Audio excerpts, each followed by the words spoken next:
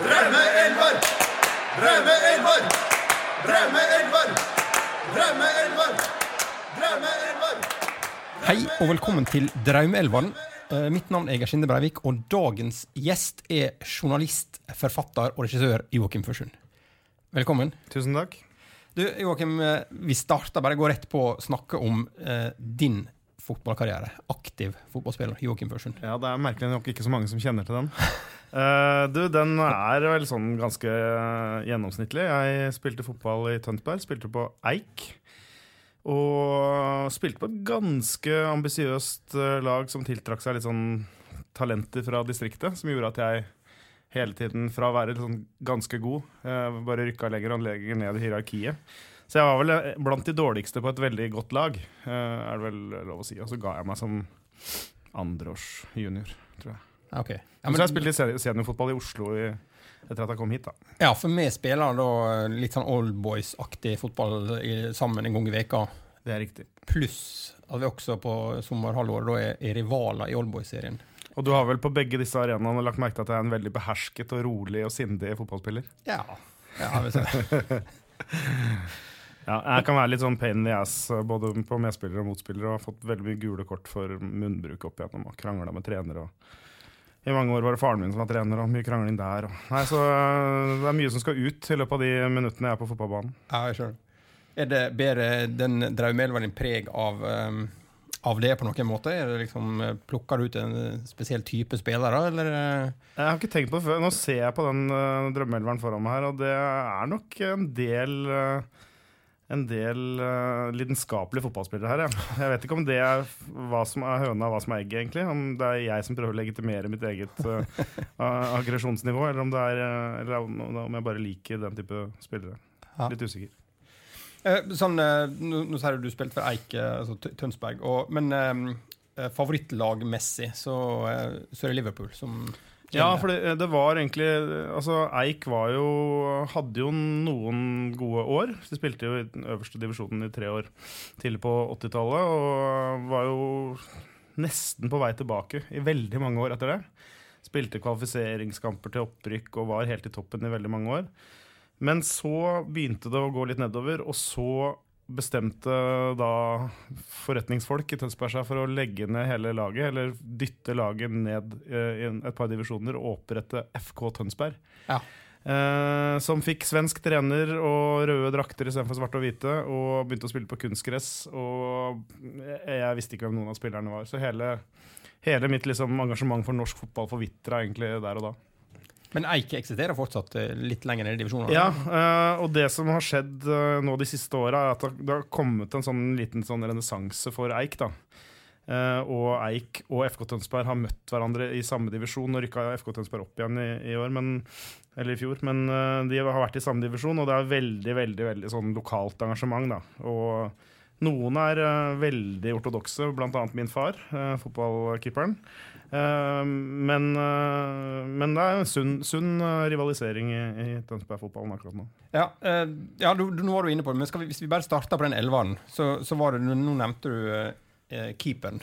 Ja, keeperen altså det er en første elver som er veldig, eller i hvert fall da jeg satte den opp aller først, så var det første elver som var preget veldig at jeg egentlig bare er interessert i ett fotballag her i verden, og det er Liverpool. Men så tenkte jeg at jeg måtte prøve å løse litt opp i de veldig, veldig låste spilleruttakene der, da. Men uavhengig av det, så var det en mann som var sikker i første oppstillingen, og det var min far, Svein Gunnar Førsund, som keeper. Ja. For det har vært hele min identitet. Har vært å være sønnen til keeperen på Eik. Det var sånn jeg vokste opp. Ja, for han sto i mål på Eik da over lengre tid? Han sto i mål fra han var 16 til han var 36. Ja, 20 år. I 20 sesonger. Ja. Til Erik Thorstvedt kom og overtok. Så det var liksom det var ikke, alle visste hvem faren min var, og så var det jo sånn den gangen at når Eik hadde keeper, så lette de ikke etter en annen keeper hadde de. Selv om de var ganske ambisiøse og spilte på sånn relativt høyt nivå, så var det folk fra Eik, en sånn bitteliten tettsted utenfor Tønsberg, Og de som kom derfra, de spilte på Eik, og faren min kom derfra og spilte på Eik i 20 år. Så det var liksom, og han var sånn ganske god. Han var ikke sånn veldig god, men han var ganske god. Men fikk han med seg noen storhetsperioder da, i løpet av 20? Ja, altså han la opp rett før de rykka helt opp da, for det var det jo Erik Thorstvedt som var med på. Men han spilte mange sesonger inn på nest øverste nivå, og så var det også noen skader og sånn som gjorde at da var han sportslig leder og par og 40 år, eller noe sånt, og plutselig måtte hive seg inn i... Husker han måtte varme opp før en kamp på Bislett en gang, da var jeg veldig nervøs. Han skulle spille mot Vålerenga. Da hadde ikke han trent på flere år, og plutselig måtte han ta på seg hanskene. Ja, kom han inn da? Nei, han han jeg vet ikke hvor skadet han var. Han var sikkert ganske skadet, men han sto likevel. Ja, Eik keeper, altså, og så forsvarsrekka. Ja, den veldig broket, den forsvarsrekka, og mange vil nok sikkert, når jeg har ramset opp alle 4, si at det er mange kontroversielle valg der. Og jeg skal ikke bare gi plasser til familiemedlemmer, men på venstre bekk så har jeg satt opp Arnar Førsund, som min fetter, og som nok noen vet hvem Ja, fordi han spilte jo noen år i Vålerenga, og spilte også i Kongsvinger og HamKam og Sandefjord. Men først og fremst så han jo da en Ørn-spiller, og Ørn på en måte den store erkerivalen til Eik, da, Ørn Horten. Og der begynte han, og der spiller han faktisk igjen. Ja. Og knytter seg en liten anekdote til akkurat det der, fordi det at jeg plukker ut Arna på laget nå, det også har litt med dårlig samvittighet å gjøre, for jeg ble spurt av Dagbladet for noen år siden om å plukke ut en drømmeelver, og da plukket jeg ikke ut Arnar Førsund. Og da ble det, jeg skjønte det ikke da, men da ble det veldig dårlig stemning i den greien av Førsund-familien. Og noen trodde kanskje at jeg hadde en agenda med det. Og at det var et slags statement fra min side om at Ørn-spillere ikke skulle være med på noe drømmelag, eller at jeg hadde noe imot han personlig, men det var ingen av de tingene der som var riktig.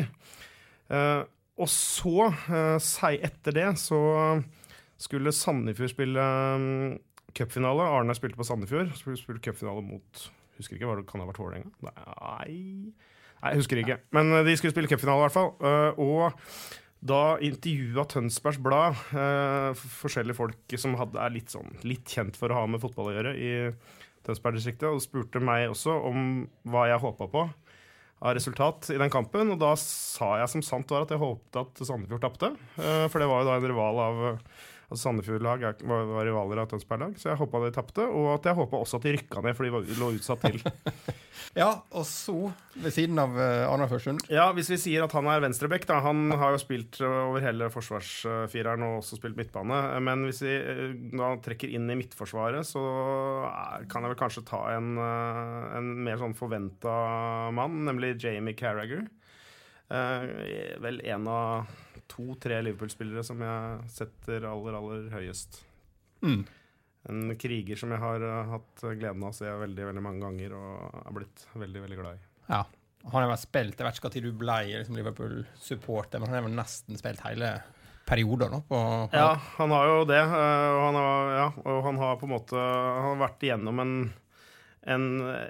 altså særlig den Benitez-perioden var jo ekstremt innholdsrik da, og jeg var og så ganske mange av de store kampene akkurat på den tida der, og da var liksom han hjertet av det laget. Det var også Benitez som trakk han inn i midtforsvaret og gjorde han til en stor spiller fra å være mer en sånn squad-spiller på bekken.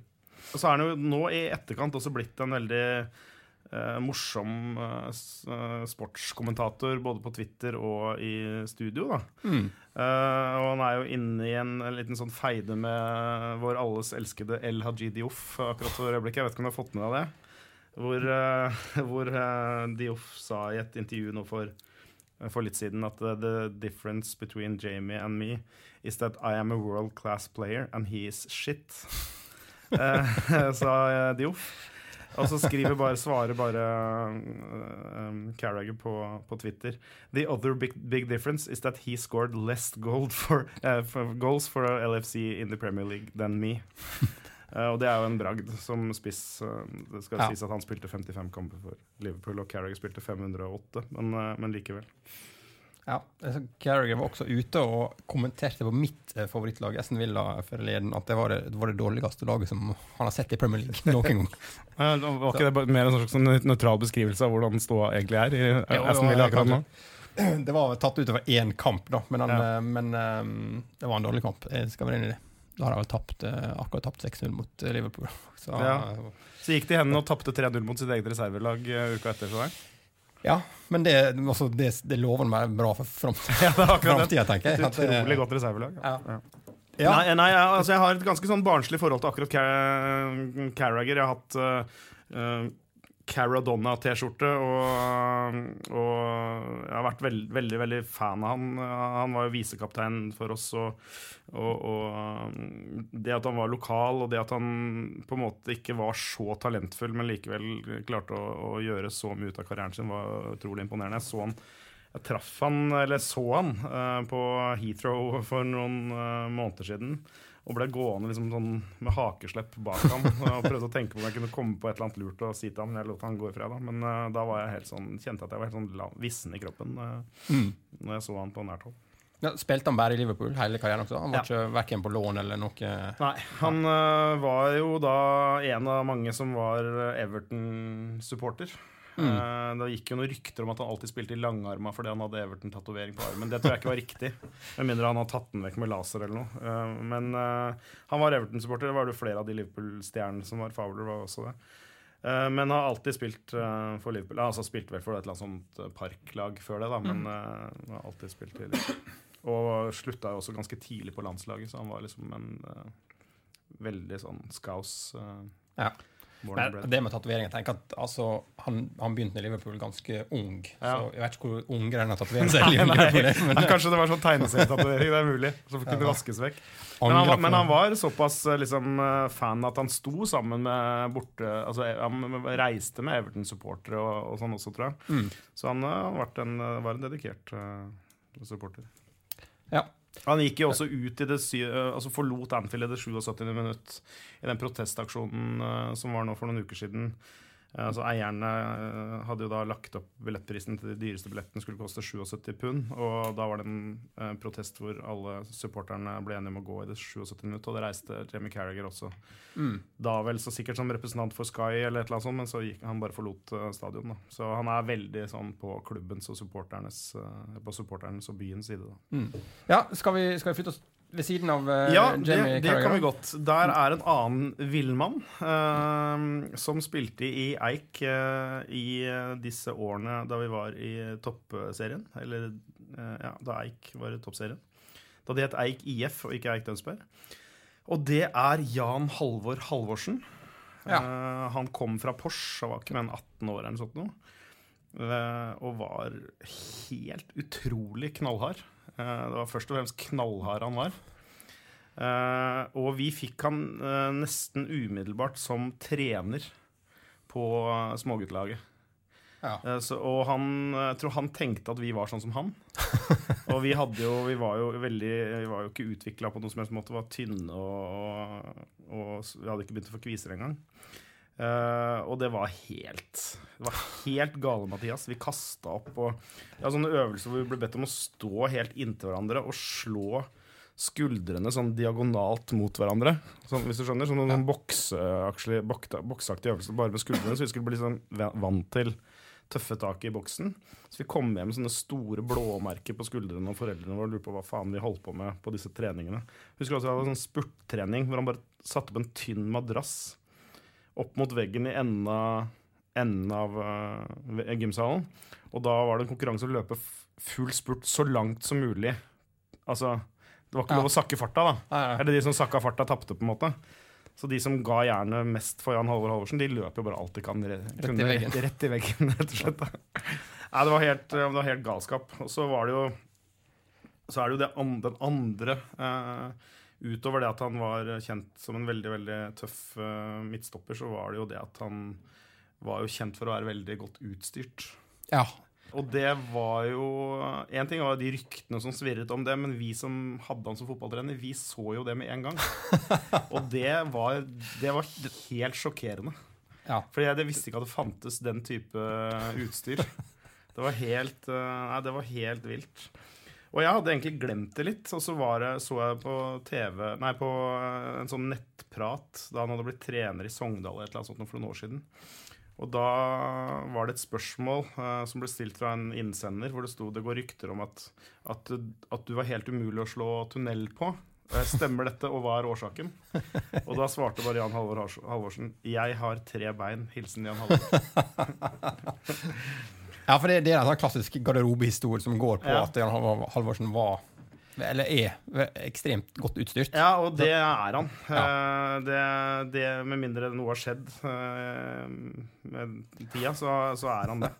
Og det som også var litt komisk, var at det var allerede en spiller på Eik som var veldig godt utstyrt, og som var kjent for å være veldig godt utstyrt. Jeg vil ikke nevne navn, men maktbalansen i garderoben ble jo helt destabilisert når han unggutten med enda større penis kom inn der. Ja. Det var hvordan de løste akkurat det vet jeg ikke. Som et kriterium for å bli hentet inn i lageret. Ja, det var mulig å jekke ned han andre, jeg vet ikke. Nei, så er det fascinerende egentlig det at han har blitt en ganske suksessrik trener da.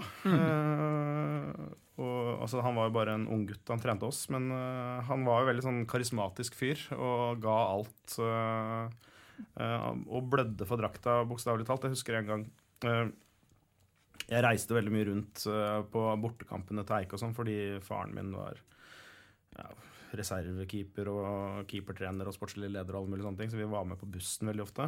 Reiste rundt, satt på spillebussen og var med inn i garderoben. Det var liksom små forhold en gang. Og da husker jeg veldig godt at Eik spilte bort mot Kongsvinger, og han fikk et slag, eller ble skallet ned, eller han fikk et slag i nesa, så han blødde noe helt sinnssykt, sånn Terry Butcher-blødning. Så hele drakta var helt rød. Den var så rød at han så ut som han spilte på Kongsvinger. Og så kom han, husker vi satt inne i garderoben der og hørte på treneren, fortalte ditt og datt om å være sånn og sånn. Og så kommer da bare en sånn oppmann med en ny drakt, skal gi han en ny drakt, og det var helt uaktuelt. Han skulle ikke ha noe rein drakt. Når han har blødd såpass mye for den drakta, så skulle han ikke komme ut i andre omgang med noen ny drakt. Så da spilte han i andre omgang også da, med den blodige drakta. Det var før de nye reglene kom, at du måtte med en ørliten blodflekk, så må du ut og bytte. Ja, det var før det. Ja. Han har vel til og med vært treneren til Thierry Henry i New York Red Bulls, tror jeg. Som hjelpetrener, da, men det er jo trent både meg og Thierry Henry. Tror du han fikk Henry til å springe i veggen på litt usikker på det. Litt usikker. Ja. Ja, det var 4 i forsvaret, ikke sant? Så da har vi 1 igjen. Da har vi 1 igjen. Og nå har jeg da valget mellom å forlate studio her og nå, eller å hoppe i det. Ja. Du vet jo hvem jeg har satt opp på høyrebekken. Det nå fikk jeg faktisk gåsehud. For jeg gruer meg så jævlig. Så dette kan bli min visse død, men jeg har satt opp en spiller som jeg har hatet i veldig mange år. Som jeg har stått og sunget veldig stygge ting til fra tribunene i både Liverpool og i Manchester. Men som har vokst på meg, må jeg si. Og i en tid hvor vi liksom har lært oss eller hvor vi har begynt å forakte liksom den moderne fotballen og Abramovic og Instagram-kontoen til Cristiano Ronaldo og sånn, så er det noen helter som står igjen. Og en av de heltene, det er da Gary Neville. Gary Neville, ja. Manchester United-spiller. Det er Gary Neville, United-spilleren, ja. Da jeg våkna i dag tidlig, så hadde jeg absolutt ikke noen planer om å ha Gary Neville på laget, men så begynte jeg liksom å tenke litt på det, og så har han jo vært en åpenbaring i dette TV-studioet sammen med Jamie Carragher. Og Jamie Carragher ser ut til å like han. Det er 2 spillere som har hatet hverandre i en hel karriere, og som har inkarnert på en måte hatet mellom Liverpool og Manchester United. Og da tenker jeg liksom, hvis Carragher kan anerkjenne Gary Neville, da må jeg, nå som jeg har passert 40 år, må jeg også kunne gjøre det. Ja. Ja, og jeg har jo hatt masse negative opplevelser med Gary Neville. Jeg husker jo veldig godt jeg var på Anfield i 2006, for 10 år siden. Det var 0-0 til det var, altså 90 minutter hadde gått. Rio Ferdinand skåret på overtid, hedda inn en corner eller noe sånt noe. Og Gary Neville løper da over hele banen og bort til The Cop og feirer helt sånn vilt foran trynet på oss. Og viser oss fingeren, og jeg husker ikke helt hva det var. Og da kunne jeg, om ikke drept han, så hadde jeg nok gått fysisk til verks hvis jeg hadde fått muligheten. Og vi synger, altså Liverpool-supporterne synger jo Gary Neville shags his mum up the shitter, og andre sanger som jo er veldig, veldig, veldig stygge, og som jeg skammer meg over minutt etter at jeg har sunget dem. Men like fullt så, og han er kjent for å hate Liverpool også. Han har jo sagt i intervjuer at han hater både byen Liverpool, alle som er derfra, alt som har med den klubben å gjøre. Så, men like fullt så er det noen fjellstøtt over den, altså. Ja. Kan hende jeg ringer deg i kveld og ber om å slette hele den Høyrebekk-plassen, men ok, nå har jeg sagt det. Ja, da hopper vi oss rett fram på midtbanen bare. Ja, det kan vi gjøre. Jeg har lagt opp til en 4-3-3-formasjon, glemte å si det, og den er nok litt lett, den midtbanen min. Men der har jeg en norsk landslagsspiller som jeg regner med har vært en gjenganger her på Draume-Elvaren, og det er Erik Mykland. Ja. Og det er jo litt for det, vil jeg tro, litt fordi han er en litt sånn elskelig type. Både en fantastisk fotballspiller som det var veldig, veldig gøy å se på, men også fordi han på en måte nekta å leve sånn som alle andre toppidrettsutøvere lever, da. Eller som man forventer at toppidrettsutøvere skal leve, i hvert fall her i landet. Litt annerledes i Argentina og sånn, kanskje. Så han snubla på en måte inn i veldig mange problemer på grunn av det. Men han gjorde jo ikke noe annet enn å være seg selv, og så var han i tillegg veldig, veldig god i fotball. Jeg traff han litt i en liten periode fordi jeg skrev en biografi om en Manchester United-spiller som het Henning Berg. Og da, i den perioden der, så var det jo det å prøve å få ut den historien til offentligheten om hva som egentlig skjedde da de var i Frankrike og drakk øl etter at de egentlig skulle vært og lagt seg. Så da traff jeg han en del og snakket mye med han og likte han veldig godt som type, og faktisk så fikk jeg lurt han med meg på jeg skulle spille en sånn futsalturnering på Ekeberg, så fikk jeg med meg Myggen, så jeg har spilt på laget til Myggen på futsalturnering på Ekeberg. Jeg hørte en tidligere podcaster hadde om at han hadde spilt på det norske landslaget i futsal. Det tror jeg må være et rykte. Kanskje det ryktet startet der. Ja, det er mulig. Ja. Jeg vet ikke, men han er en perfekt type til å ha gjort det. Ja, det er sant. Det er sant. Erik Mykland,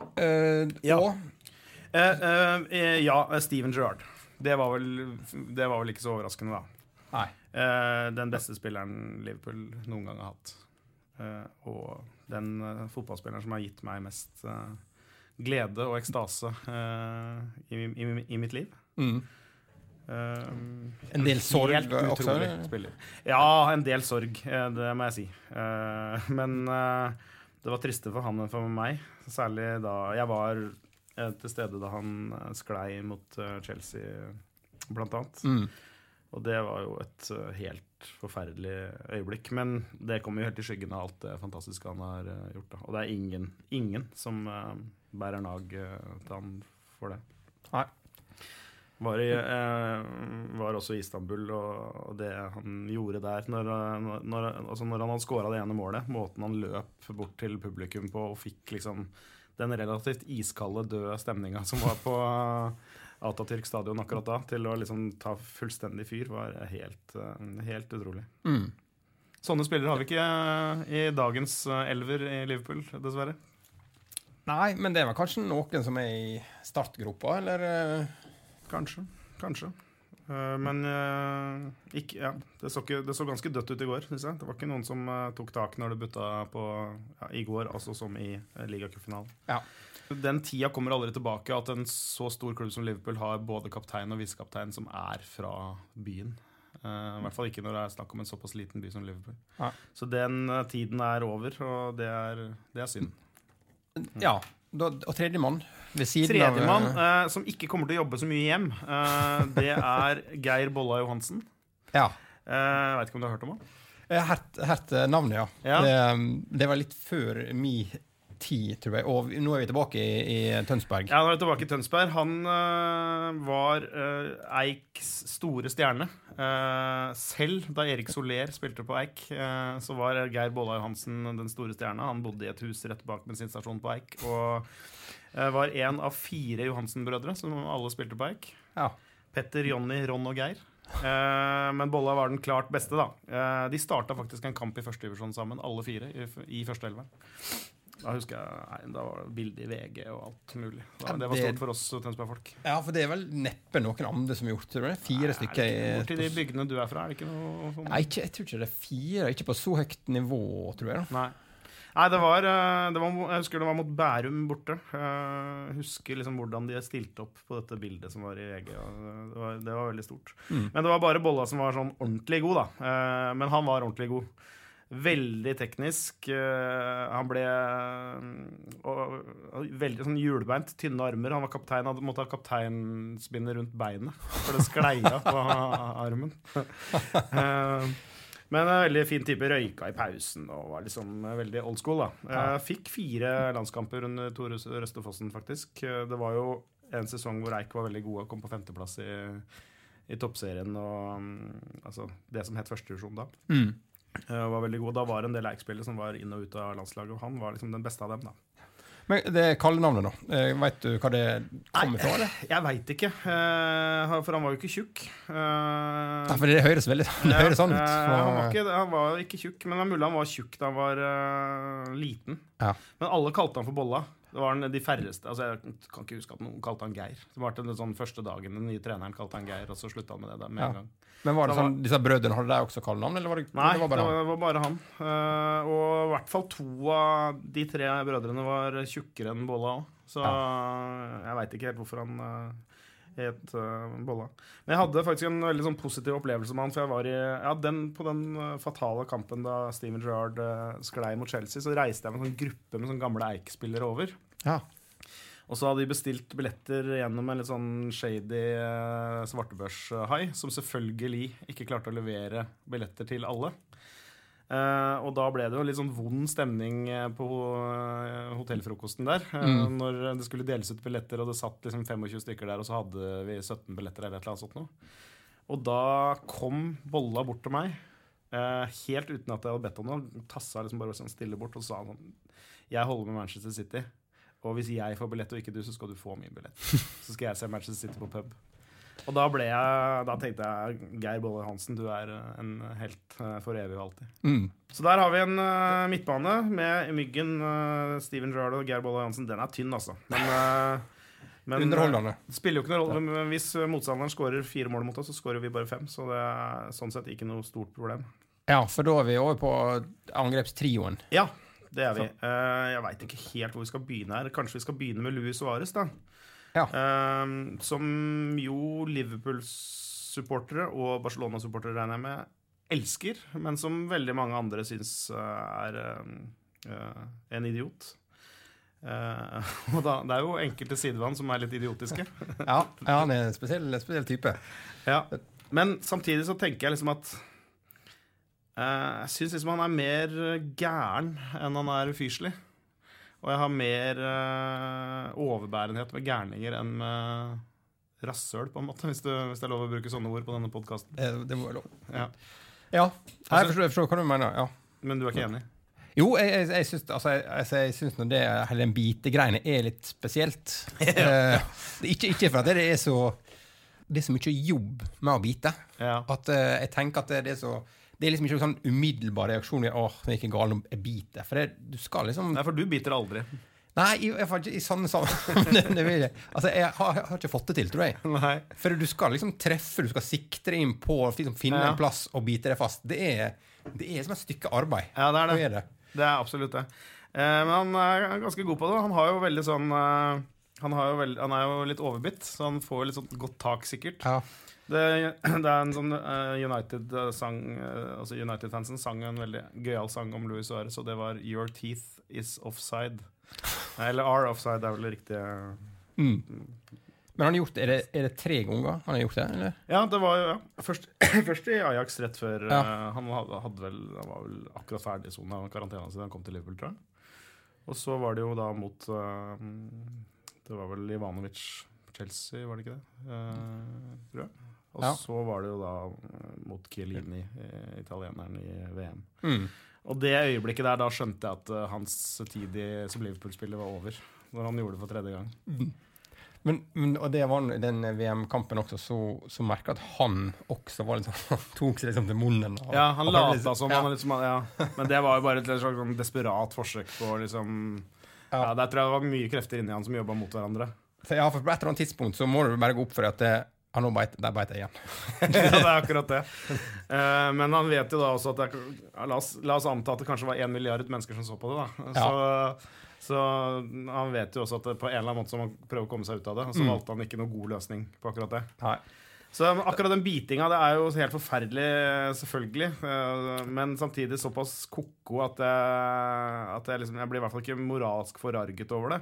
Og den rasismesaken som han havnet opp i med Patrice Evra, den synes jeg har såpass mange tvilsomme elementer at der velger jeg å stå på Luis Suárez side, i likhet med alle Liverpool-spillerne og trenerne og sånn også. Ja. Og så er han en god fotballspiller. Ja, det. Han har blitt der tror du verden har sett hvor god han er nå. Han skåret 41 mål på 52 kamper i Barcelona. Det er ganske brukbart.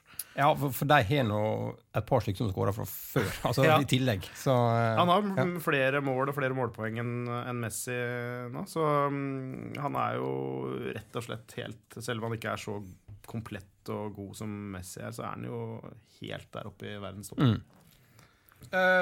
Skal vi bare dra videre? Ja, en annen spiller, kanskje den spilleren som jeg har hatt liksom, nesten aller mest sånn lidenskapelig forhold til, fordi han slo gjennom da jeg var litt yngre, er jo da Robbie Fowler. Også local lad, også litt sånn trøblete fyr, som jo da også debuterte med et smell. Eller debuterte på Anfield med et smell, er det riktig å si. Han skåret da 5 mål mot Fulham. Liverpool slo Fulham 5-0. Og var utrolig god. Og utrolig sånn sånn dødelig goalgetter, liksom. Som det var skikkelig moro å se på. Men det ble jo en litt sånn uforløst karriere likevel. Han ble jo kalt for God, altså Gud i Liverpool, og altså, det er jo få spillere som har så høy stjerne i Liverpool som det han har, men likevel så tok det liksom aldri helt av. Spilte jo ikke så veldig mange landskamper, og så ble han solgt til Leeds, og så gikk det liksom skikkelig nedover da. Det var faktisk de åpne Anfield-tribunene. Det var sånn sørgestund på Anfield. Fansen møttes på The Cop da han ble solgt til Leeds. Så det var jo skikkelig, skikkelig trist. Men det var vel også sammenfalt vel litt med at fotballen det var mye større krav til fysikk og fart og sånn også. Så han var vel en spiller som ikke tålte de endringene. Men han var god. Han var så god at selv om jeg visste at det ikke kom til å bli noen stor suksess for han kom tilbake mange år etterpå, under Benitez i 2006, så ble jeg så glad at jeg liksom fikk tårer i øynene, må jeg innrømme, da han kom tilbake. Selv om jeg visste at dette her kommer ikke til å bli så bra som det var. Ja, men han var en goalgetter. Putta på, det var liksom ikke nødvendigvis de fineste målene han skåret, men han rappa liksom bare til med begge bein, og det var liksom litt sånn no-nonsense attacker som er morsomt å se på da. Faktisk i slutten av 90-tallet så skrev jeg en sånn bok om Liverpool sammen med en kollega av meg, og da var jeg inne på Melwood, altså treningsfeltet til Liverpool, for å intervjue Holier. Og da så jeg hadde intervjuet Gerard Houllier. Han var kjent for å liksom modernisere Liverpool, endra liksom treningsmetodene, veldig mye sånne regler for når de skulle legge seg og hva de skulle spise, og veldig opptatt av dette med kosthold og sånn. Og så kom det bare han pressefyren i Liverpool, en som heter Ian Cotton, kom bort til meg og sa sånn, by the way, så Robbie Fowler her nå, han skadet, så han ikke med på trening, så han sitter der borte, du kan gå bort til han. Og jeg ante ikke hva jeg skulle si, og da gikk jeg bort til han, og så sa jeg, hello, my name is Joachim, bla bla bla, writing a book, sånn. Your comment on the new kosthold. Jeg vet ikke hva det var på engelsk. Jeg husker ikke hva det var på engelsk. Men det jeg da spurte han om hva han syntes om kostholdet under Holiers nye treningsregime, og det var det eneste spørsmålet jeg klarte å stille til han. Jeg kom ikke på noe annet. For det hadde jeg akkurat snakket med Holier om det, og det var det eneste som beveget seg opp i hodet på meg. Men har han et godt svar på det, eller? Nei, jeg tror han syntes jeg var helt en komplett idiot. Har du reist fra Norge for å spørre meg om kosthold, liksom? Jeg tror han syntes at jeg var en tulling, men det skjønte jeg så fort at jeg feis liksom bare av gårde med halen mellom beina og håpet at han kom til å glemme det øyeblikket raskt. Ja, han var kanskje den som var mest opptatt av kosthold heller. Antagelig ikke.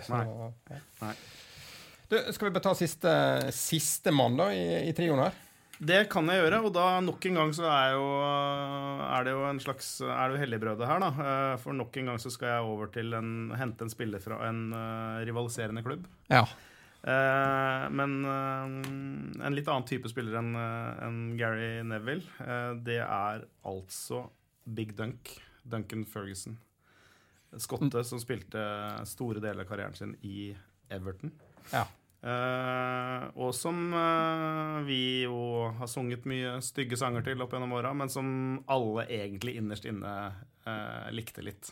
Ja, for han var litt sånn ufyselig, altså fysisk sett, liksom Winnie Jones-type. Ja, han var jo en forferdelig spiller å spille mot, og han var jo han var veldig mye skadet, så jeg husker liksom bare alltid at han kom inn på slutten og nesten ikke kunne løpe, men var liksom vant alle hodedeler, skapte kaos, og de kampene var jo allerede veldig sånn fulle av temperatur, og det ble ikke noe bedre når Duncan Ferguson kom inn. Men han var samtidig så var han liksom ikke sånn, han var ikke sånn Joey Barton-type som du bare må mislike. Alle syntes han var veldig kul. Ja. Og så hadde han jo, så var det jo liksom, han er voldsdømt 3 ganger. Han hadde sittet i fengsel for å skalle. Han er den eneste spilleren som har fått en sivil dom for noe som har skjedd på fotballbanen. Ja. Han skallet ned en fyr da han spilte i Skottland. Og ved 2 forskjellige anledninger så har det vært innbrudd hjemme hos han. Og ved begge gangene banket han opp innbruddstyven. Og i det siste tilfellet så tok til ved innbruddstyven og politianmeldte han.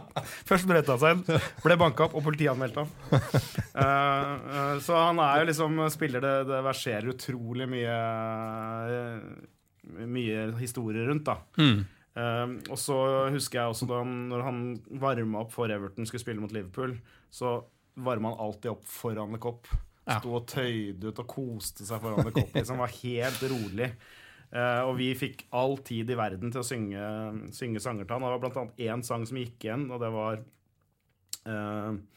det var det at han var så mye skadet. Så han var liksom ute av bildet veldig lenge, og så var han tilbake, og så var han ute av bildet veldig lenge, og så tilbake. Så da var sangen In for a week and out for a month, in for a week and out for a month, in for a week and out for a month, Duncan is a tampon. Og da bare vinket han til oss når vi sang den sangen. Ja. Så nok en gang så er det vel kanskje noen som reagerer på at jeg har hentet inn en spiller fra en av våre største rivaler, men det får stå sin prøve. Det er noe veldig morsomt. Han der, en dansk Morten Rasmussen, fikk til å kalle navnet Morten, altså Duncan Rasmussen, på grunn av Duncan Ferguson. Ja.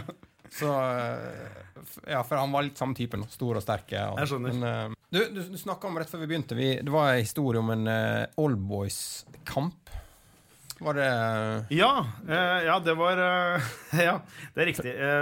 Jeg spiller jo da fotball nå på et lag som heter Gryner. Og du, programleder Geir Sindre, spiller fotball på et lag som heter rart navn. Hva heter det igjen? Lokomotiv Oslo. Nettopp. Men det er ikke noe Oslo-folk på det Lokomotiv Oslo. Nei, det er sunnmøringer. Ja, sunnmøringer som har tatt lokomotivtog med lokomotiv til Oslo. I hvert fall så det var egentlig en historie jeg tenkte å fortelle for å beskrive hva slags litt sånn usympatisk spiller jeg er da, dessverre. Så havna jeg i en krangel med en medspiller der, jeg husker ikke hva han het, som liksom pågikk hele kampen. Vi gikk og nagget til hverandre absolutt hele kampen. Smådytting på alle corner og sånn drittslenging hele tiden liksom.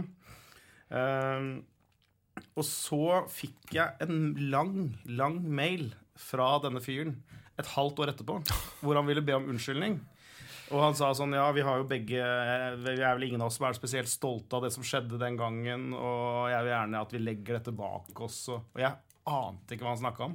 Jeg husker jo selvfølgelig ingenting av det. Sånne feider har jo jeg i hver eneste kamp, og gjerne med flere spillere av gangen. Så den ene gangen han hadde liksom oppført seg langt under sitt eget minstekrav, så var det bare en slags sånn standard for meg. Ja. Så da måtte jeg gå litt i meg selv når jeg skjønte at han oppfattet det der som så ille. Men neste år skal vi møtes igjen, for nå er vi begge rykkende i år. Ja, vi er jo, begge har vunnet første divisjon, og begge har rykkende i andre divisjon. Ja. Jeg senest i går kveld, sånn 3 timer etter i Liga-cupfinalens slutt, på pub, prøvde jeg å rekruttere Freddy Dos Santos. Ja, jeg har også prøvd å rekruttere litt spillere, men ikke av det kaliberet. Men kanskje jeg burde gjort det. Kan jeg helt på tampen bare nevne en liten anekdote om Freddy Dos Santos? Ja. Tidligere i hvert fall så ble jeg av og til forvekslet med Freddy Dos Santos. Noen synes jeg lignet på Freddy Dos Santos. Og så skulle jeg spille en kamp mot Furuset, hvor jeg da nok en gang havna i noe slags håndgemeng med en sånn Furuset-type. Og da husker jeg, da sa jeg sikkert et eller annet sånn, sa jeg noe stygt til han, og så sa han bare, og du da, Chubby Dos Santos. Og det synes jeg var såpass friskt levert at da hadde jeg ikke noe å parere med. Ja, ganske kjapp tatt det. Dette har jeg fortalt til Fred Dos Santos, og det har jo han spredd videre med en voldsom styrke, så nå er det veldig mange som kjenner til en Chubby Dos Santos.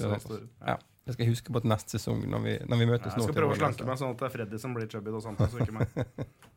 Ja, nei, men da er vi kommet gjennom da. Vi har altså en elvar med pappa Førsund i mål, fetter Førsund i forsvaret, Carragher, Halvorsen og United-spiller Gary Neville på forsvarsfireren, Mykland, Gerard og Bolla på midten, og Suarez, Fowler og Ferguson på topp. Ja. Nei, men flott. Joachim, tusen takk for at du kom. Tusen takk for at jeg fikk komme. Produsert av Rubicon Radio.